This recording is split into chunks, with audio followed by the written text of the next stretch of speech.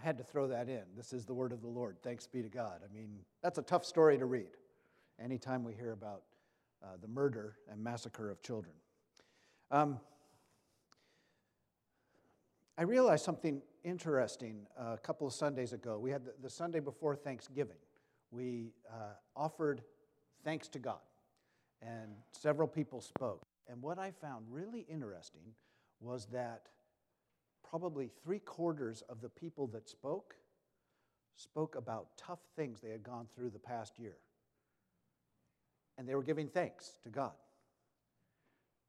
Isn't that fascinating? And it's not the first time I've noticed that. Every year, I'm always kind of fascinated by the fact that when we look back, we say, I want to thank God for the adversity that I've experienced this past year. Really? How often do we thank God while we're going through it? Thank you, Jesus, for this stuff that I'm going through right now. It's easy when we're on the other side to look back and go, oh, okay, I understand what I've gone through, and it's made me a better person. But while we're going through it, it's pretty tough. Now, we're in the season of Advent. We're looking at the Nativity. Our sermon series this Advent season is Welcoming Christmas. And last week we talked about welcoming angels. Good. Angels. And so that was, I think, really fun and delightful, and to welcome the divine into our lives during this season. But this week we're going to focus on welcoming adversity. And I just want to thank you all for being here, because if I saw that sermon title, I'd probably go, it's raining outside. Maybe I'll stay home today. So we like to romanticize the Christmas story, don't we? It's beautiful, it's sweet, it smells good. Yeah, we romanticize the Christmas story, all these beautiful things. But any stories and all these movies that you're thinking about all deal with adversity in the midst of the Christmas season. And certainly the first Christmas is no different. There is lots of adversity, lots of trials that are attached to that Christmas story. I mean, right from the start, a young girl, probably in her teens, becomes pregnant. Scandal. I mean, let's face it, that's scandalous in those days. It's scandalous today. I mean, if somebody became pregnant in our high school group, whew. And of course, we would surround that person and welcome them and create a loving environment for them. But in those days, not so much. In those days, that was a capital offense. She could have been put to death. And imagine Joseph. Joseph has an angel come and tell him, hey, hang tight with her. Really? I don't want to. This is an embarrassment to me. Right? It would have been a source of mockery to him. And then they have to travel to Bethlehem. Oh, we have this beautiful picture of Joseph walking in front of a donkey and Mary sitting on the donkey and the star above them, and everything's peaceful. It's not a nice trip. Those of you that have been to Israel kind of know, right? It's at least a 3-day trip, probably 4 on feet. And as Bob Pryor was the pastor up in Santa Barbara when I was up there, and he had lived in the Middle East for 30 years, and he'd always say, I'm sorry, those pictures are all wrong. It doesn't matter how pregnant she was. Joseph was on the donkey, and she was leading it. That's Middle Eastern culture. So why did they have to go to Bethlehem? Because they had to be registered. Why did they have to be registered? Because they were going to get taxed. Why were they going to get taxed? Because in life there are only 2 things that are certain. Death and taxes. It goes all the way back to then. So, now let's be honest for a minute. How many of you love tax time? Embrace it. Oh, guess what? I owe the government an extra $500. I'm so happy. So they're having to go and do all this stuff, and she is great with child. She's about to give birth any minute. Now imagine, you're going back. imagine if you had to pay your taxes and you had to go back to the place of your birth to do it. How would you feel about that? And walking? No, that's no fun. Mary probably wasn't even born there. She was stuck with Joseph. So she had to go with Joseph, although she was of the house of Bethlehem. So they get there, and there's a lot of no vacancy signs outside. They get to the hotel. Hey, do you have any rooms? Nada. Nothing. So how would you feel about that? Have you ever gotten someplace hoping to find a hotel and nothing's available? I've slept in a parking lot at a hotel before, in a car. I went up to visit my mom this past week, and she lives up in Los Gatos, or for my Hispanic friends, Los Gatos. I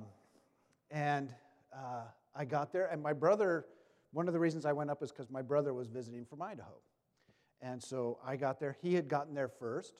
He's my older brother, and he got the better room.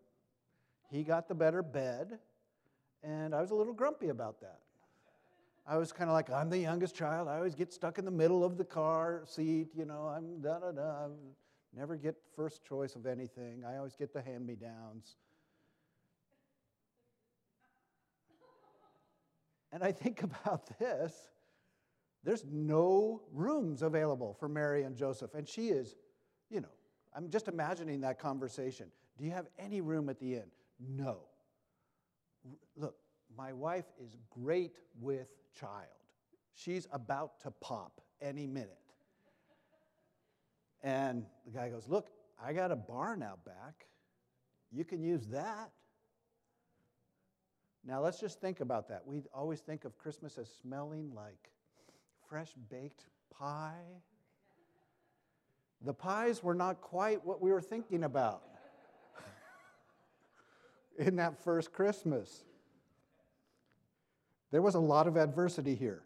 And then after this final story that I read about, it's horrendous when we think about this, what we call the massacre of Bethlehem. Herod was just a rotten guy. This was very much in character for Herod. In fact, he was just about to die. When he was just about to die, he called all the governors from the different districts, had a big feast for them, and said, I understand that the people of Israel will not mourn when I die. And then he had them all put to death so that the people of Israel would mourn. That's what kind of guy he was. And so for him to say he was scared, here's from these wise men from the east, these people are going to come and we're going to worship this newborn king of Israel. Well, I'm the king of Israel. So he goes and kills every single baby 2 years or younger. So he was just trying to calculate what that might have looked like. Now imagine if you're the parents and you hear about this. The fear that you would feel, the oppression, and they're having to become refugees. They're refugees running away from a government that's trying to kill them. And they go to a foreign country. Probably didn't speak the language. Probably didn't have a job set up. Probably didn't have much more than the clothes on their back. It's just a good reminder that first Christmas was not as romantic as we would like to think. It was filled with adversity. And Jesus tells his followers, if you want to follow me, don't expect to stay at the Hilton. That's the Greek, what it says in the Greek. Because I don't have a place to sleep. I'm sleeping outside. I'm a homeless guy. If you want to follow me, you're going to be homeless too. In the book of Job, Job has led a very blessed life, and then he loses most everything he has. And his wife says, curse God and die. I love that. What a supportive wife. I love that. Curse God and die. And Job responds, naked I came from my mother's womb, and naked I shall return. Shall we receive good at the hand of God and not receive the bad? The Lord gave, and the Lord has taken away. Blessed be the name of the Lord. And one of our most beloved Psalms, Psalm 23, the Lord is my shepherd, I shall not want. He makes me lie down in green pastures. He leads me beside still waters. He restores my soul. God is good. He takes me to green pastures. Everything is beautiful. But then the psalmist goes on. Yea, even though I walk through the valley of the shadow, I will fear no evil, for thou art with me. So even though we have these times of green pastures and beauty and restoration, we also go through these times of the valley of the shadow. And that's just part of life. But as Christians, we know that Christ walks alongside of us. I know, nobody wants to walk through the valley of the shadow of death, but we do. And nobody during that time says, well, thanks be to God. But we can look back on it and say thanks to God. In the book of James, the author writes this: consider it all joy, my brothers and sisters, when you encounter various trials. Consider it all joy when you experience trials and adversity? Joy? Now, I know joy is a great word that we often use at Christmas, but we're supposed to consider trials as joy? I mean, graduation, yes, such a blessing. A new job, such a blessing. Marriage or a baby, such a blessing. New home, such a blessing. Adversity, not so much. And yet James writes, consider it all joy when you experience trials. He goes on to say, knowing that the testing of your faith produces endurance. So the adversity we go through has a purpose. It's to strengthen us, to give us endurance, spiritual endurance. And James goes on, and let endurance have its perfect result, that you may be perfect and complete, lacking in nothing. Now, perfect, I struggle with that word. Other translations say mature. Makes a little more sense to me. That you may be mature. So every time we deal with adversity in our lives, it strengthens us, gives us endurance, and makes us more mature in our faith. It basically refines us like gold, refined, removing the impurities. Think about the adversities you've experienced. Think about the trials you've gone through. Maybe you're going through something right now. For me, when I think about my trials and my adversity, I can think of how it has shaped me, how it has made me a better person. I want you to think about that as well. Think about those trials. Think about the adversity and how has it made you a better person. For me, I think I'm more humble. I think I'm more forgiving, more tolerant of other people. I more quickly put myself into other people's shoes and think, I have no idea what they've gone through in their life, so how can I judge them? It's willing to give people the benefit of the doubt. I'm more patient. Hopefully I'm more kind. I'm more loving. It's funny, when I was putting this together, I started to think, well, it sounds like I'm rattling off the fruit of the Spirit. Love, joy, peace, patience, kindness, gentleness, faithfulness, self-control. What if God puts us through adversity and trials to produce that fruit of the Spirit in our lives? Maybe that's the purpose for it. So my challenge for you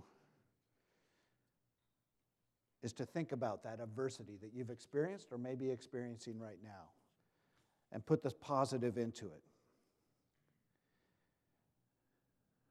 The first Christmas story was filled with adversity. Should our lives be any different? The challenge for us is to welcome that adversity. So talk about it this week. What adversities have you experienced and how have they shaped you to be a better person? I'm going to finish with the lyrics of this song. Andrea and her friend sang it a couple years ago, I think. It's called Blessings by Laura Story. We pray for blessings, we pray for peace, comfort for family, protection while they sleep. We pray for healing, for prosperity. We pray for your mighty hand to ease our suffering. And all the while, you hear each spoken need, yet love us way too much to give us lesser things. Because what if your blessings come through raindrops? What if your healing comes through tears? What if 1,000 sleepless nights are what it takes to know you're near? What if trials of this life are your mercies in disguise? When friends betray us, when darkness seems to win, we know the pain reminds this heart that this is not our home. Because what if your blessings come through rainbows? What if your healing comes through tears? And what if 1,000 sleepless nights are what it takes to know you're near? What if my greatest disappointments or the aching of this life is the revealing of a greater thirst this world can't satisfy? And what if trials of this life, the rain, the storms, the hardest nights, are your mercies in disguise?